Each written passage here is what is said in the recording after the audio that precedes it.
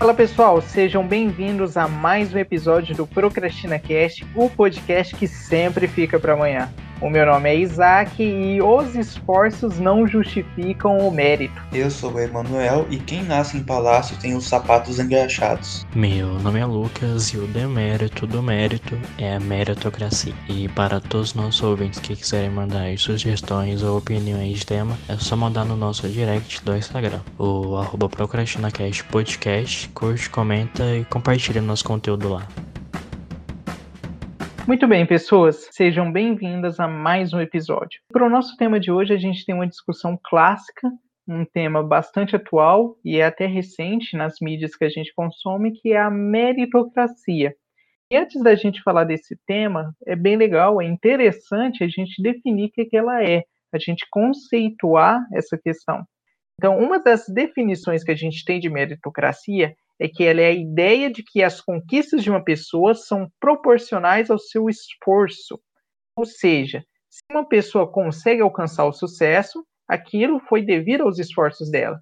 Assim como o contrário também é verdade. Se ela consegue, eu não sei se é a palavra mais exata, mas se ela atinge ao fracasso, isso também foi proporcional não ao esforço, mas à falta do mesmo. Tem até uma frase interessante que eu me lembrei agora, se eu não me engano, eu acho que era do Bill Gates ou do Steve Jobs, mas eu tenho certeza que era do Bill Gates, que era: se você nasce pobre, você não tem culpa disso, mas se você morre pobre, aí a culpa é sua. E a gente consegue até dar uma relacionada com meritocracia. Mas para a gente já poder ir adiantando essa temática, essas discussões, eu quero já deixar duas perguntinhas de início para vocês, que são as seguintes: vocês acreditam em meritocracia? E se o lugar, a ocupação que vocês têm nesse momento é fruto da meritocracia de vocês? Então, meu caro amigo Isaac, meritocracia, eu não acredito, porque quando eu ouvi meritocracia, eu só ouvi pessoas, digamos que de alta sociedade, dizerem essa palavra e acreditarem nela. Então, como eu sendo de uma classe menos privilegiada, eu não acredito nela.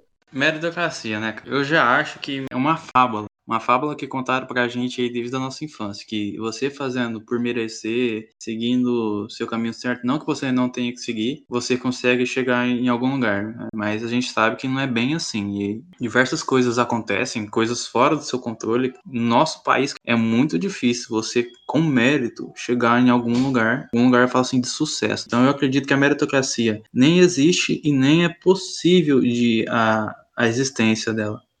Interessante, mas vocês não responderam a minha segunda pergunta. O cargo que vocês ocupam, porque nós três aqui trabalhamos, o cargo, a função que vocês ocupam, vocês consideram isso fruto da meritocracia? Vocês consideram fruto de somente esforços de vocês, de realizações de vocês? Ou teve algum fator externo, como o Emanuel comentou aí, que ajudou vocês? Ou, tipo, vocês consideram que o peso foi maior do esforço de vocês? No meu caso, fica em torno de 50-50 ali, bem dividido, porque muitas coisas foram fruto da minha pessoa mesmo, mas como a gente tinha conversado antes, tem bastante coisas que são frutos de trabalhos externos, de pessoas, do mundo externo, que não está diretamente relacionado a mim. Isso compõe boa parte da trajetória até eu chegar onde que eu estou hoje. Concordando aí com o meu amigo Manuel, que no meu caso, na empresa que eu estou hoje, eu sou lá pela segunda vez, né? Que é por safra, então eu acredito que eu tenha feito um trabalho muito bom na primeira safra para poder mandar o currículo de novo e eles aceitarem eu lá. Então,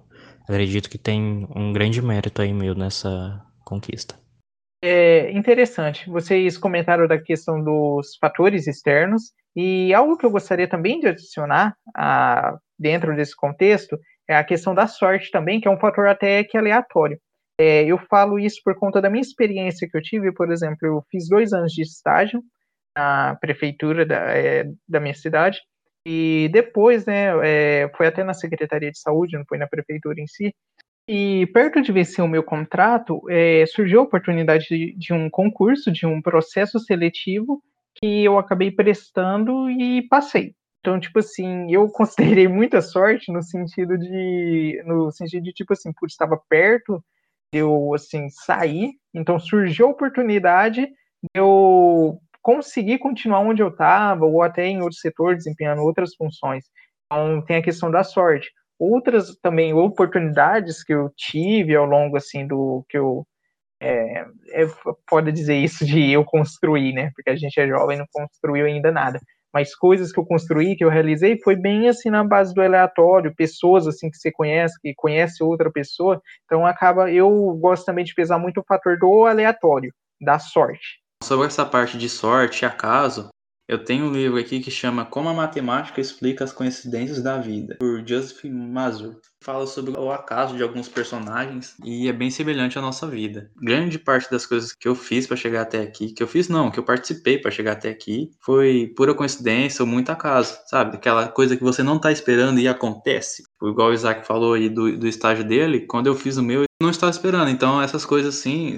E essas coisas assim, eu acho que agrega bastante parte da nossa trajetória, até onde a gente chegou, até onde a gente está hoje, para depois chamar de meritocracia. É uma questão muito interessante essa que você falou, Emanuel. E recentemente, não tão recentemente, já tem um tempo, eu li um livro que está encaixado dentro desse contexto que você falou. É O Andar do Bêbado, Como o Acaso Determina Nossas Vidas. É do Leonard Milodinal, eu acho que essa que é a pronúncia do sobrenome do cara, que ele trabalha bem com essa questão da aleatoriedade. E até nas partes mais finais, os capítulos finais são muito bons. E ele fala, tem uma parte que ele fala do Stephen King. Uma boa parte do pessoal conhece pelas histórias de terror, os livros e tudo mais. E teve uma época do Stephen King que ele publicou alguns livros dele, mas sob, né, outro pseudônimo. E nisso que ele publicou, os outros livros dele não fizeram sucesso nenhum, sabe? Então é engraçado você pensar, putz, o cara produzia vários best-sellers, mas depois escreve outras obras e não tem o nome dele ali envolvido, já não consegue ter tanto sucesso. Então, será que ele é realmente um bom escritor? Será que é o nome Stephen King que pesa? Aí eu te pergunto, a questão do acaso, é a questão de sorte, na época que ele lançou, eu não sei qual o primeiro livro, o primeiro conto, será que foi questão de sorte ele ter ali captado já o público dele?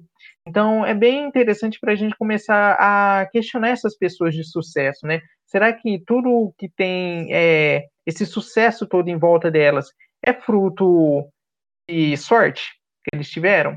É fruto de, por exemplo, esforços mesmo? Se eu não me engano, o Steven Seagal foi um brucutu do cinema, né, cara? Acho que na década de 80, 90, me lembro quando foi o auge dele.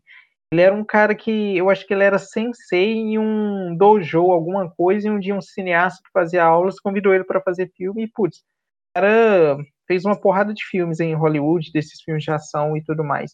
Então, sei lá, o cara nem estava esperando e olha aí o acaso. É interessante a gente pensar sobre isso. E dentro de tudo isso, o que será que a gente pode considerar realmente esforço, né? Qual que deve ser o conceito de esforço dentro do que a gente define como meritocracia? Então, cara, essa parte do esforço eu poderia citar exemplos de cantores, vai. Que ele tem que ir lá aprender a tocar violão em aula de canto. Aí ele começa a se apresentar em barzinho e vai em eventos maiores. E também tem a parte de aproveitar as oportunidades, né? Porque são poucas. Então, essa meritocracia, eu diria que é o esforço aliado às oportunidades que aparecem. Se eu fosse adepto ao conceito de existência de meritocracia, para mim, um dos fatores iniciais para se chegar em algum lugar seria o esforço, com certeza. Mas tem algumas pessoas na vida que não necessitam de esforço, seja por questão familiar ou por alguma sorte, igual a gente pautou antes. Tá, então eu acho que o esforço ele tá ligado ali metade com meritocracia. Tem um tabuleiro que chama tabuleiro de Galton. É um equipamento super moderno que faz ligação com ondas espaciais aí. Tô zoando, não é nada disso. É um tabuleiro normal, mas só que ele tem alguns pinos dispostos em uma área retangular. E logo abaixo deles tem algumas canaletas, que serviriam, no caso, para a ocupação das bolinhas que vão ser jogadas. Essas bolinhas, elas podem representar a gente, nossas ações e tudo mais. Como que esse tabuleiro funciona? As bolinhas, elas podem ficar no centro de início, no centro, em cima das canaletas e em cima dos pinos. E à medida que você vai soltando, a bolinha tem 50% de chance de ir para o lado esquerdo e 50% de chance de ir para o lado direito. Isso é devido à disposição dos pinos e à direção de cada bolinha. E esses pinos podem representar as decisões que nós tomamos, as barreiras que são encontradas nas nossas a nossa trajetória, todas essas influências externas. E o que isso tem a ver com meritocracia? Percebe que no início eu falei que as bolas elas podem ser soltas de determinado lugar. No caso, a gente soltou vamos imaginar o primeiro momento. A gente solta ela do meio do tabuleiro, e elas vão caindo tanto para o lado esquerdo como para o lado direito. O lado direito a gente pode considerar que seja algo bom, rumo ao sucesso, que é o que a maioria das pessoas esperam hoje em dia. E o lado esquerdo, tudo negativo, o fracasso e a estagnação. E quando a gente solta essas bolinhas do meio, a gente tem certos locais que elas vão cair, uma porcentagem ali quase igualitária. Mas quando a gente realoca elas para o lado esquerdo ou para o lado direito, vamos pensar num segundo caso aqui. Então a gente realoca essas bolinhas para o lado direito, o lado bom, como definimos. Então quando essas bolinhas começam a cair, a porcentagem que de início era quase 50% para os dois lados, vai ter um aumento para o lado direito, que seria o lado bom. E um terceiro experimento seria a gente colocar as bolinhas do lado esquerdo, que seria o lado ruim. E a porcentagem vira para o lado esquerdo. Então, o que a gente pode observar disso? A gente começa em 3 pontos. No caso, a meritocracia fala que a gente tem que começar do mesmo ponto para todos terem as mesmas oportunidades. Quando a gente começa ali no centro, a gente tem uma oportunidade diferente. Quando a gente começa ali do lado direito, a gente tem oportunidades diferentes. A probabilidade de você dar certo na vida é muito maior. E quando a gente começa ali do lado esquerdo, a probabilidade da gente se ferrar é muito maior. Então, eu acho que eu vou deixar esse questionamento. Será que, além da posição que a gente inicia, as nossas decisões também influenciam na nossa futura ocupação? Então, cara, a analogia que eu poderia fazer em relação a isso seria, de novo, citando cantores, por exemplo. Que aí tem lá um cara que começa a gravar vídeo na internet cantando. Aí tem um cara que vai lá, olha ele, decide chamar ele pra gravar, faz o DVD e o cara explode. Aí, tipo, tá, ele começou ali do nada e conseguiu o sucesso que ele queria. Aí tem um outro exemplo que seria alguém que já tá no meio da música, por exemplo, que tem um pai cantor, por exemplo. Esse cara, ele vai ter um caminho mais fácil, porque como o pai dele já é cantor, então vai ter várias gravadoras de portas abertas para facilitar que ele entre na música também. Então aí seria um outro ponto de partida em relação ao primeiro que eu citei. Então, acho que as decisões contribuem sim para, tipo, é claro, é um pouco óbvio isso, para determinar para onde a gente vai, porque se a gente for pensar, só que é um pouco difícil a gente traçar hipótese em cima de decisões que a gente não tomou, onde a gente poderia estar, a gente vê que o contexto muda bastante, né? O aspecto das coisas vai mudando. Porque você vê, por exemplo, imagina assim, algumas decisões da sua vida que você tomou, por exemplo, que poderia ter influenciado muito agora, sei lá, uma rua que você não andou quando você estava indo para casa. O Emanuel passou pelo menos por uma situação, acho que o Emanuel lembra que tipo, quando ele foi atropelado, estava um dia chuvoso. E, por Lembro desse dia. exemplo, não, assim, não foi nada grave e tudo mais, mas, por exemplo, acho que naquele dia a gente decidiu ajudar uma professora na escola enquanto chovia, e então a gente demorou um pouquinho mais antes de ir embora. Então, imagina se a gente não tivesse decidido ajudar e a gente tivesse ido embora mais cedo. Por exemplo, isso não teria acontecido, para você ter noção. Então, percebe assim como algumas decisões, mas poderia estar tudo diferente do que é hoje, sabe? E a bicicleta, sei lá, ficou só o bagaço depois, talvez ele ainda estaria com ela. Oh, e é verdade. Talvez eu estaria com aquela bicicleta. Acho que foi culpa sua também. Não, porque eu agi prontamente e fiz todas as questões dos primeiros socorros, fiz tudo Aham. certinho. Eu vou deixar de lado essa parte, porque, Fica cara, para um outro não. episódio.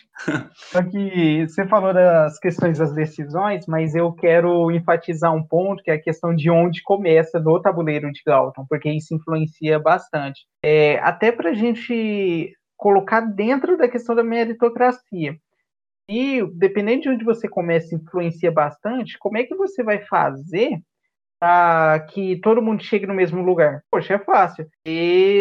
Fácil, né? Entre aspas. Você dá as mesmas condições, você deixa todo mundo sair do mesmo ponto. É aquela questão da corrida de natação. se todo mundo tem a mesma capacidade, dado as mesmas condições, todo mundo vai bem ali e tudo mais. Aí tipo assim, vai cada um por si, né? Aí vem a questão do mérito em si, dos esforços. Agora, se você coloca para nadar quem, tipo assim, quem só aprendeu um tipo de nado a vida inteira, ou quem não sabe nadar, poxa, aí é uma puta de uma injustiça. Então, a gente tem que analisar também essa situação que eu acho importante enfatizar, de onde vai começar, tanto no tabuleiro como na vida, e questões até de desigualdade social, a falta de oportunidades, que ajuda a construir essa sociedade que, assim, a gente tem essa falsa ideia do que é a meritocracia. E essa questão de ser bem-sucedido na vida, tirando o fato da meritocracia, eu acredito que algumas pessoas são bem mais sucedidas que outras, assim, pelo fato de, sabe, querer algo mais, de se esforçar, de lutar todo dia pelo objetivo dela, e também saber aproveitar as oportunidades que vão aparecer em decorrência desse esforço que ela tem. E falando tudo isso, vamos para a nossa última questão, né, do tema, que é o famoso ganhador da loteria. Que eu vejo sim que ele tem o mérito de ter ganhado, mesmo sendo um sorteio, né, mas ele tem o mérito de ter ganhado pelo fato dele ter ido lá, ter apostado, colocado os números, ter apostado o dinheiro dele, vai, tipo, postou todo mês assim, porque raramente vai acontecer de o cara apostar uma vez e ganhar, assim. Mas o cara postando ali todo mês, eu acho que ele tem um mérito, sim. Vocês, o que acham sobre o famoso ganhador da loteria? Então, eu acho assim, ó. Parabéns pro cara que ganhou. Sucesso. Mas não teve mérito algum.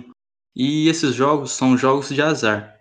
E se a pessoa tá correndo atrás do azar, e tá bom, mesmo que ela esteja com o intuito de ganhar alguma coisa ou se beneficiar disso, mas ela tá percorrendo o azar e não a ausência dele.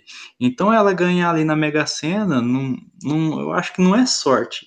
Então esses jogos, loteria, Mega Sena ou qualquer outro tipo de jogo beneficiado por uma organização que o intuito é você ter azar nele, eu acho que é pura coincidência e nada de sorte da pessoa. Só desmerece o ganhador porque você não ganhou. Então, cara, eu acho que no final retorna tudo a uma questão de acaso, de aleatoriedade mesmo. Eu, pelo menos, costumo ter essa visão de mundo. E existem coisas que acontecem ao acaso mesmo, aleatórios, e dependendo se aquilo for benéfico ou não para você, você dá um nome de sorte. Se aquilo for algo, por exemplo, que te favorece, vai te dizer, poxa, eu tô com a minha sorte está boa. Agora, se aquilo não te favorecer, você pode chamar de azar, mas assim, acho que no final mesmo é uma questão de aleatório, e não é só isso também que trabalha, né? Existem, eu acho que também outros fatores que vão estar por trás de, por exemplo, de aumentar ou diminuir sua sorte. Por exemplo, você pode dizer, eu ganhei na Mega Sena, mas sorte. Ou será que não foi por, tipo, você ter apostado várias e várias vezes, ter tentado aumentar a sua chance de ganhar, né? Ou de sair bem sucedido? Bem, até agora a gente tratou a questão da meritocracia e todas as suas situações, o contexto em que ela se aplica, de uma forma até problemática. Então, a gente meio que abordou todas as questões problemáticas que tem por trás desse assunto. Mas isso não quer dizer, assim, que não tem algum tipo de solução ou algum tipo de contorno da situação.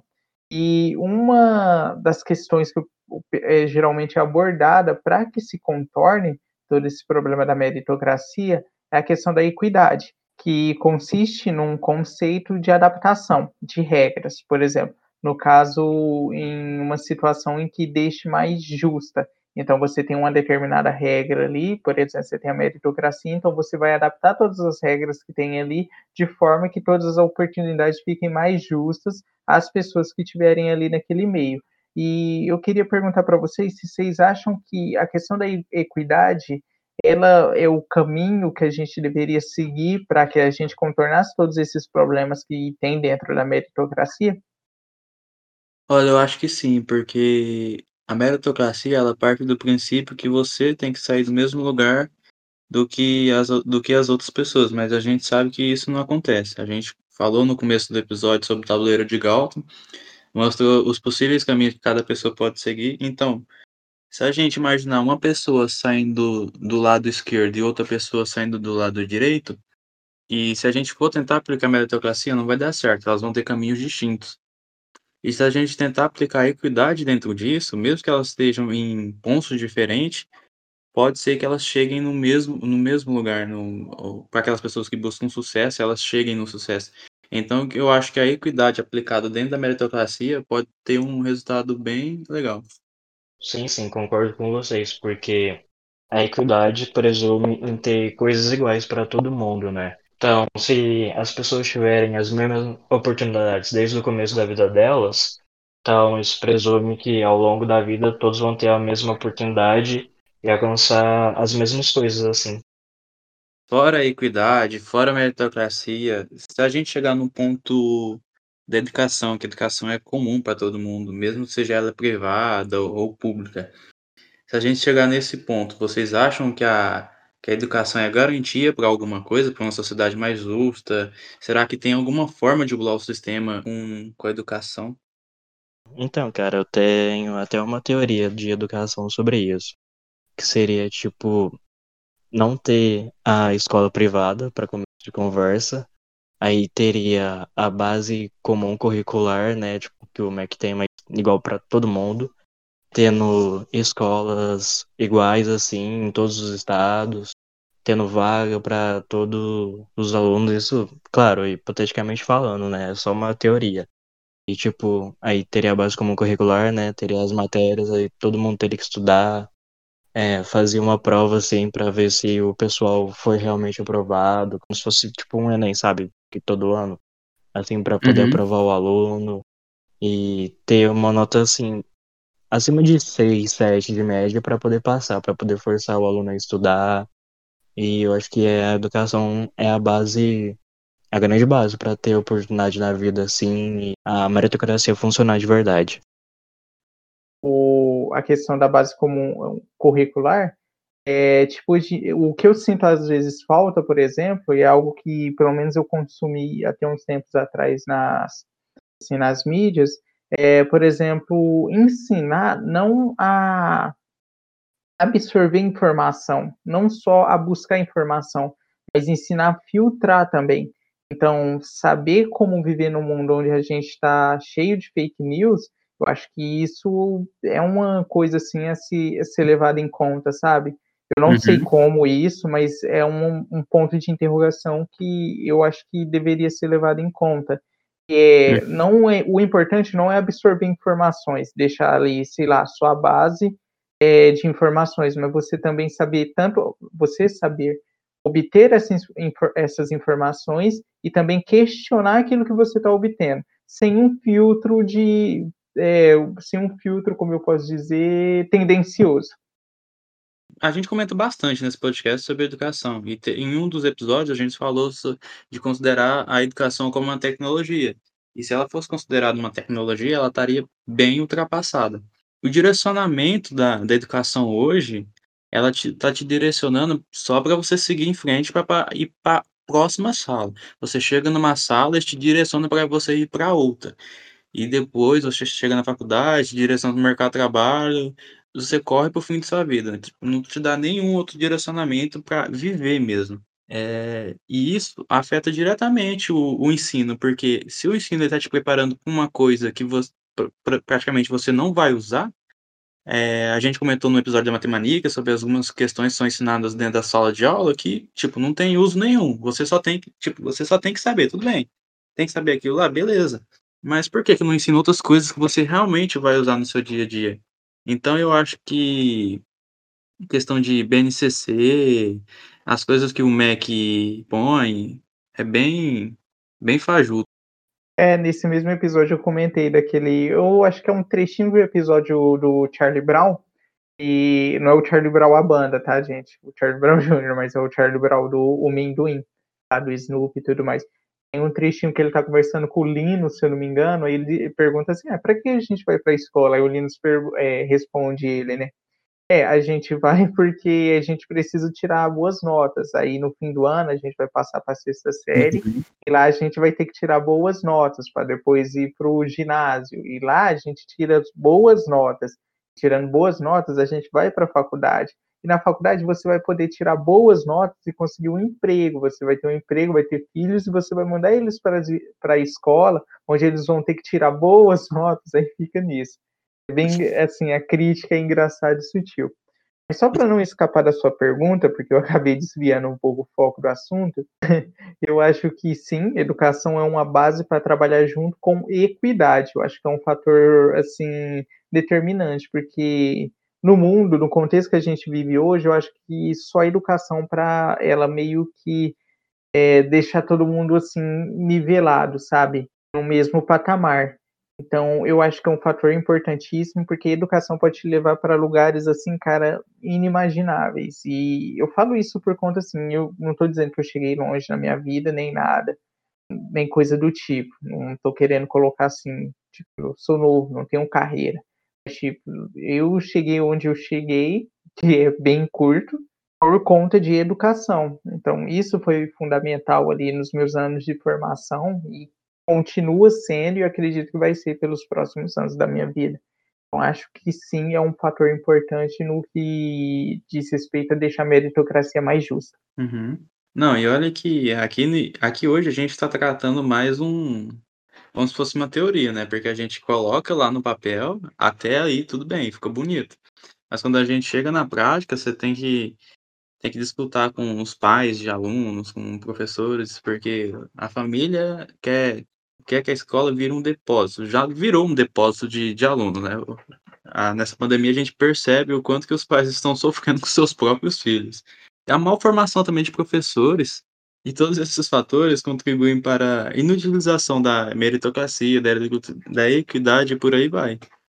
Eu acho que um fator interessante vai ser como a meritocracia vai se portar agora durante a pandemia, né? Por Uhum, conta que eu, pelo menos assim, eu falo como estudante de ensino superior.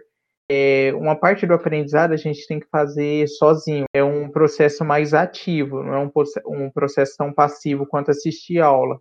Então, será que agora, durante a pandemia, vai se sair melhor nas provas ou em qualquer coisa que você prestar? Quem foi realmente produtivo? Ou quem realmente assim se esforçou mesmo? Porque, querendo ou não, por conta esses problemas que a gente tem, assim, com relação às aulas à distância, é um pouquinho mais difícil se adaptar e tudo, então a gente pode ver vamos ver como a meritocracia vai funcionar. Tanto assim nessa parte, quanto a das pessoas que não têm as mesmas oportunidades no caso de infraestrutura, né, para ter essas uhum. aulas, como o pessoal que não tem uma internet de qualidade, não tem os dispositivos necessários para assistir aula. Então, olha aí você falou da questão da pandemia, do preparo dos professores, a gente começar a olhar também para a questão da meritocracia agora na pandemia, como é que vão se sair esses alunos durante esse período, né? O que vai ser meritocrático ou não durante esse período, que eu acho que vai durar um bom tempo ainda. Bom, então, um desses fatores aí relacionados com tecnologia, acesso e não acesso das pessoas que estão no meio da educação, estão estudando, estão fazendo alguma coisa relacionada ao que foi intermediado pela pandemia. Aqui na nossa cidade, na cidade interior, né, mas teve um caso de alguns alunos ficarem sem acesso à aula, porque aluno do ensino fundamental, ficar sem acesso à aula porque, tipo, pai e mãe não tinha dispositivo para fornecer para o aluno poder ver a aula. Será que o que estava ruim ficou pior? Porque a meritocracia a gente sabe que, pelo menos aqui na nossa situação aqui do Brasil, é bem complicada. A gente já não parte do mesmo ponto que todo mundo. E ainda acontece essas coisas, eu acho que, tipo, diminui muito mais a relevância da meritocracia do que antes. Acho que isso vai cair na questão de aumentar mais a desigualdade social que já era gritante, né. Uhum, Então, quem teve acesso, por mais assim que às vezes dificultoso seja se adaptar, para mim foi dificultoso adaptar, mas eu tive uma boa transição, porque, tipo assim, eu tinha internet, eu tenho internet de qualidade, eu tenho um computador razoável que consegue suprir com as minhas necessidades, então, por mais assim que às vezes seja dificultoso, eu tenho acesso. E eu acho que tudo isso vai só servir para aumentar mais a desigualdade. uhum. É como se, tipo, do tabuleiro de Gauss, a gente tinha comentado dos pinos, alguns pinos de obstáculos do seu caminho fossem tirados em relação a de outras pessoas. Pois é, não basta somente Bem que o Pina ali tem a questão dele ser mais uma decisão, mas também não basta só andar um pouco mais para a direita ou para a esquerda, mas também o número de obstáculos que você vai encontrar ao longo ali da sua trajetória vai influenciar bastante. Então, esse foi o papo de hoje, né, galera? Agradecemos aí aos nossos ouvintes que ficam até o final e é isso. Falou! Muito obrigado, pessoal, e até mais. Até o próximo episódio.